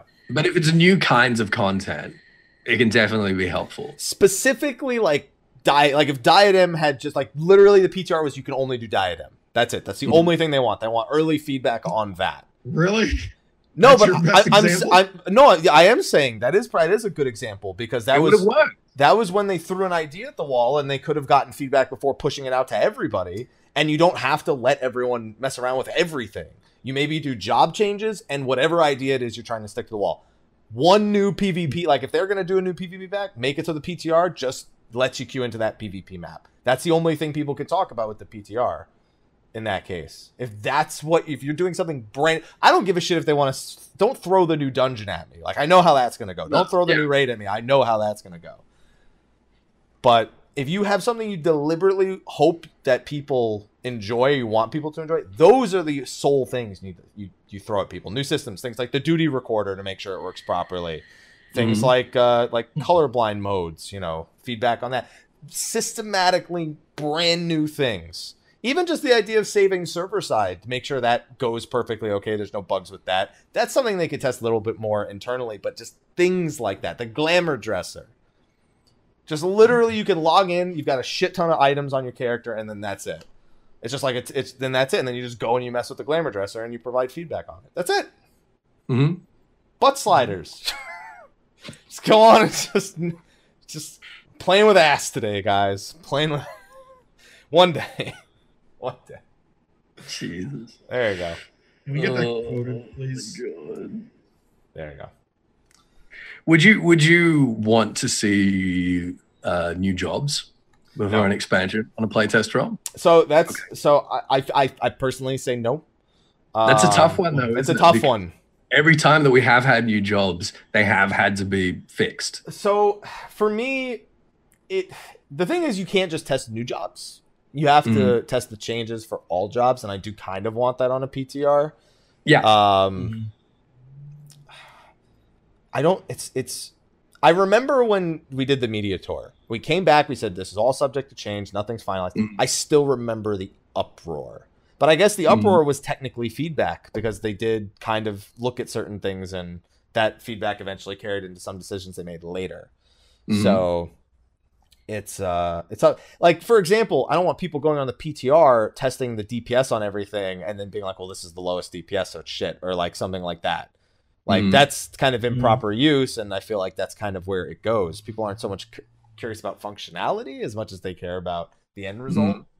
Well, I guess the way around that would be to have it like an invite-only PTR, where the community team selects people that they know are not going to be raging douchebags.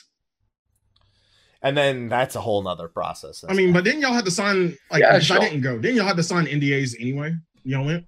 Yeah, we went to the media tour. Yeah, it's signed NDAs. Yeah. But that's all, simple enough. It's pretty straightforward. It's tough because this can't be something everyone can log into, but it needs to be enough people for the feedback to be acceptable. It needs to be like thousands of people. Yeah. It's tough. That's why PTRs are tough in general, because the number of people who use them to actually test and provide feedback, and the number of people who just want to, it's a really small percentage. They're crazy tough, but it's worth it in like every instance that they are like utilized, right? Yeah, I mean, even if the people who go there and the people who do present the feedback, one of the big things I see with World of Warcraft, a game that uses the PTR a lot, is outside of the raid encounters, whenever systematic changes are made, all the content creators are usually on top of it, and they're fishing for feedback from everybody else of initial thoughts. And that's a better feedback forum than just people playing the PTR a lot of the time. But it also is then feedback coming from people who didn't try it. So it's double-edged sword. So, Okay. I just think could benefit from a PTR, but it's delicate. Mm-hmm. It's very delicate because you need thousands upon thousands of people testing something to get enough accurate information. Mm-hmm. But I want it. It also just give us it's something hard, to talk but we about. want it. Also just give us something to talk about on really tough weeks of State of the Yeah. Hey, so on the PTR this week, there were these job changes. Instead, it's like... That's what it really comes down to. We want more exclusive content. No, I want more discussions around 14 to be able to happen more frequently, is the big thing. Yeah, no, I get that. Like when Ultimate comes out, it's a huge discussion. Mm-hmm. When a new raid comes out, it's a huge discussion. When new Palisade, new Deep Dungeon comes out, it's a huge discussion. But we wait so long between these discussions. Pagos and the Monster Hunter event are our next big discussions. Mm-hmm. So I just want constant flow of discussion. And I feel like you get that a little bit with a PTR. Yeah, on top of a shit ton of problems, but you know. Yeah. And you talk about those problems.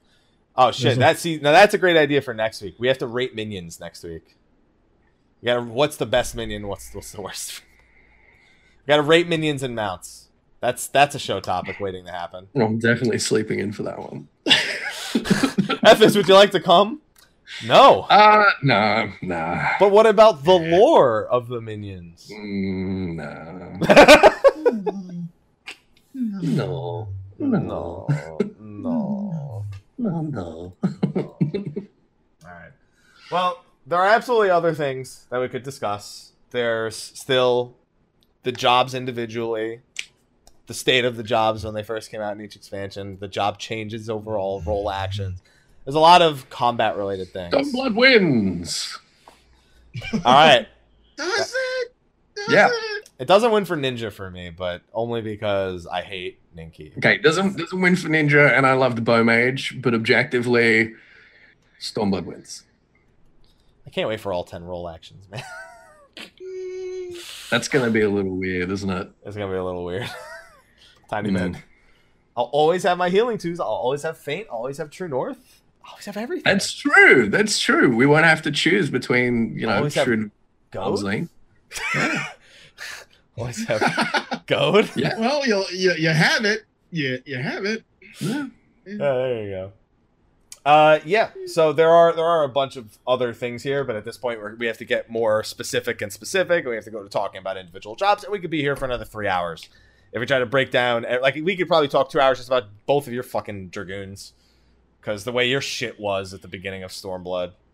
But they fixed it really quickly. They fixed it, and they added shit that we didn't ask for. Yeah.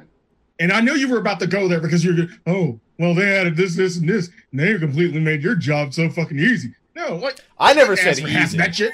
It's not. I never said easy. I just want to say I didn't say that.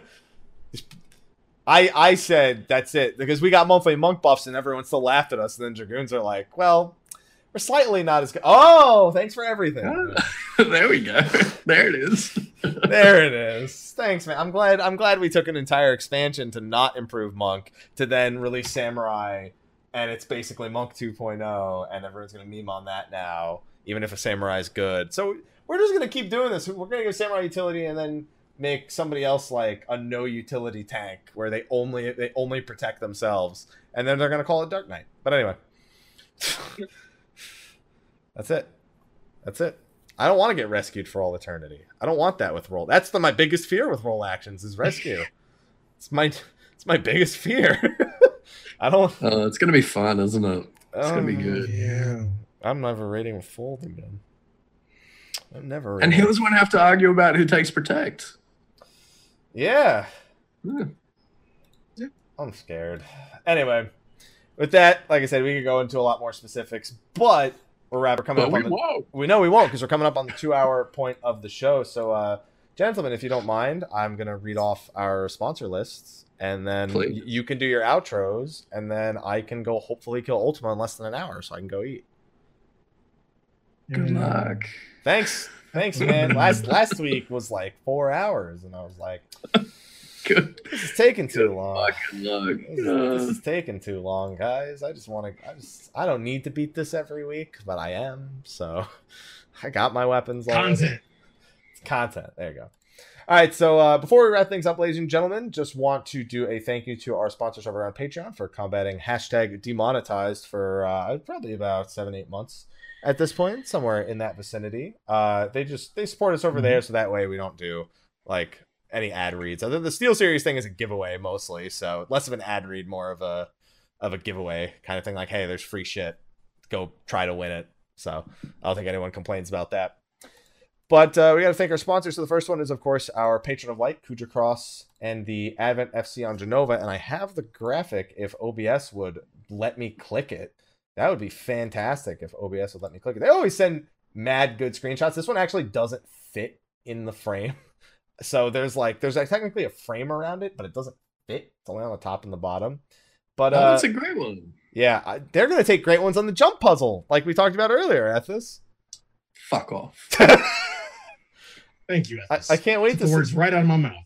I can't wait to see the gates of Silde with good screenshots and jump puzzles and people ruining those good screenshots because they're doing the jump puzzle. All right.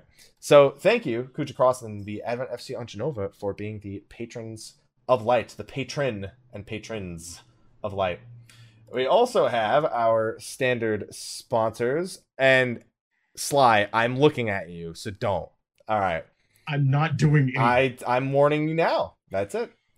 All right, we have our standard sponsors. We have Just One Fox, Shadowlink on the Tonberry server, Dom, Asuka Wake from the Jenova server. I'm sorry, I was looking at Sly and I got distracted. For some reason, I thought I said Jenova twice.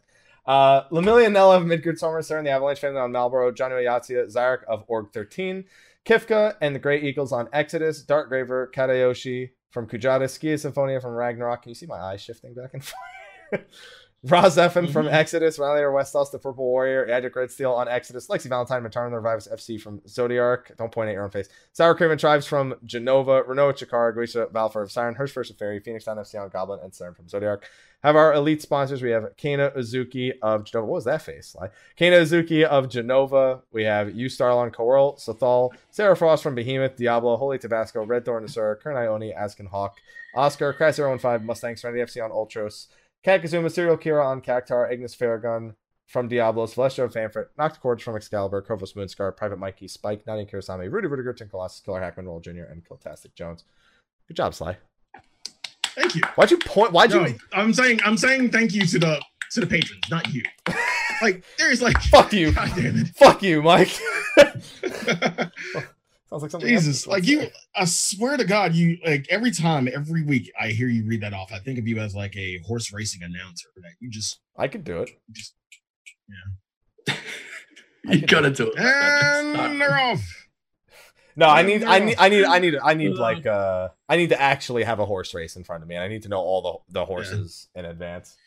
All right, yeah, I could do it. I do the rap god thing all the time, so I'll just do that instead. All right, but with that, we need to start signing off. So, Ethis, you'll be the first one with your Elgato green screen behind you. My Elgato green screen. Yeah, which is more expensive than I was expecting it to be, but worth. They're good. It's a good product. Not sponsored. Doesn't help that it's in dollary dues, I'd imagine. Yeah, it really doesn't. Anyway, I'm Ethis. That's me, Ethis Asher. I stream pretty much every day on twitch.tv/Ethis Asher, and I do YouTube content on Ethis Asher and also Ethis Live. I've been playing through Morrowind on stream and putting it up in edited parts there, and that's a lot of fun because I love that game. That's great. And Twitter and everywhere else, you know who I am. I'm here regularly. It's me. I love you all. You know me. Yeah, I love you guys. Thanks for watching, and thanks for having me. Thank you for coming. And now, Sly, Simple Sly, as we call him at the start of the show. Simple Sly, why don't you tell them where they can find you at, what you're working on? Twitch.tv/Sly, aka Gray Fox, Twitter at Sly the Fox, YouTube.com/The Velvet Room. Yeah, I stream things too. 7 days a week, except for yesterday because I needed a fucking day off. But yeah, I'm getting ready for Generations next month. Generations Ultimate, excuse me. So we're playing Generations. So if you have Generations on 3DS, we play that every Sunday until Ultimate. So add me. I have my friend code. I will give you my friend code. You give me yours, and we'll be friends. I like Pasta says Sly streams weeb shit. He does. That is true. He's a giant. I will not deny that. I will not deny that. That is true. You should lead with that. Hey guys, I'm Sly. I'm a giant filthy weeb, and yeah, I get drunk on stream. All right, that's why did I even let Sly speak for himself? I should have just let you do it. Yeah. Ethan should have done my outro. Oh, that's all right, man. Oh, that's cool. That's cool. Yeah, we can always next 1 week. I'm gonna have you each do each other's outros. It's not a bad idea, actually. It's not a bad idea. And then you can both do mine. Since it's 3 people. Well, Ethos, did you want to give that a shot? Like, you want to go ahead and give that a shot? He's done mine before. I know he's done mine. I've done my versions. Oh, look at me! I have a podcast, and that's Hey guys, Mr. Happy here. What the fuck is that voice? Here's hey guys. You sound like you're embarrassed to be Australian. That's about as close as that sounds to me. I'm from Jersey, and here's some sponsored content. Sponsored content. That was so Australian. It wasn't even funny. It's so not really Australian, but like it is at the same time. Yeah. There you go. And it's been on Sly's face that whole time because I was too busy laughing. So they got to see Sly's reactions to it and nothing else. And now I'm on the screen. So I guess I'll tell people where they can find me. You can find me Mr. Happy127, Twitter, Twitch, Facebook, YouTube, Instagram, everywhere. What do we have coming up? Well, we just wrapped up Octopath in I did about 4 or 5 days of like 16 hours a day for that game. So I finished. Fucking crazy. It's done, and I'm just busy working on some YouTube content for that. The Melee Versus is finally out. So now that gets to get invalidated in like 6 weeks when they do more job adjustments. And then what do we got? We Happy Few comes out next month, so I naturally have to play it because it has to be We Mr. Happy Few. I can have it no other way. We have the Dauntless update same day as Monster Hunter World PC, and I'm probably gonna play the Dauntless update instead of Monster Hunter World PC because I don't feel like playing. Stop. No, Dauntless. Fuck yeah. Because I don't feel like playing vanilla Monster Hunter when I'm already HR 99 on the PS4 version. It's the main reason. It's the main reason why I don't want to play that. There's Monster Hunter Generations at the end of August. There's also the Behemoth event. There's Pagos. There's what's it called? The Rathalos. So got some stuff coming up. Got some stuff coming up. So be on the lookout for that. And with that, gentlemen, before my raid team starts harassing me in Twitch chat, I guess we can finally wrap this up. So Ethos, thank you again for joining us this week. Next week we'll figure it out. Next week. We always do. We figured this one out. The Minion. That's right. The Minion show is next week. That's right. I forgot about that one. Yeah, that's right. Good call. So anyway, thank you everyone for watching. We'll have a very short post show, and then we will see you for next week. So until then, bye-bye. Bye-bye. See you next week.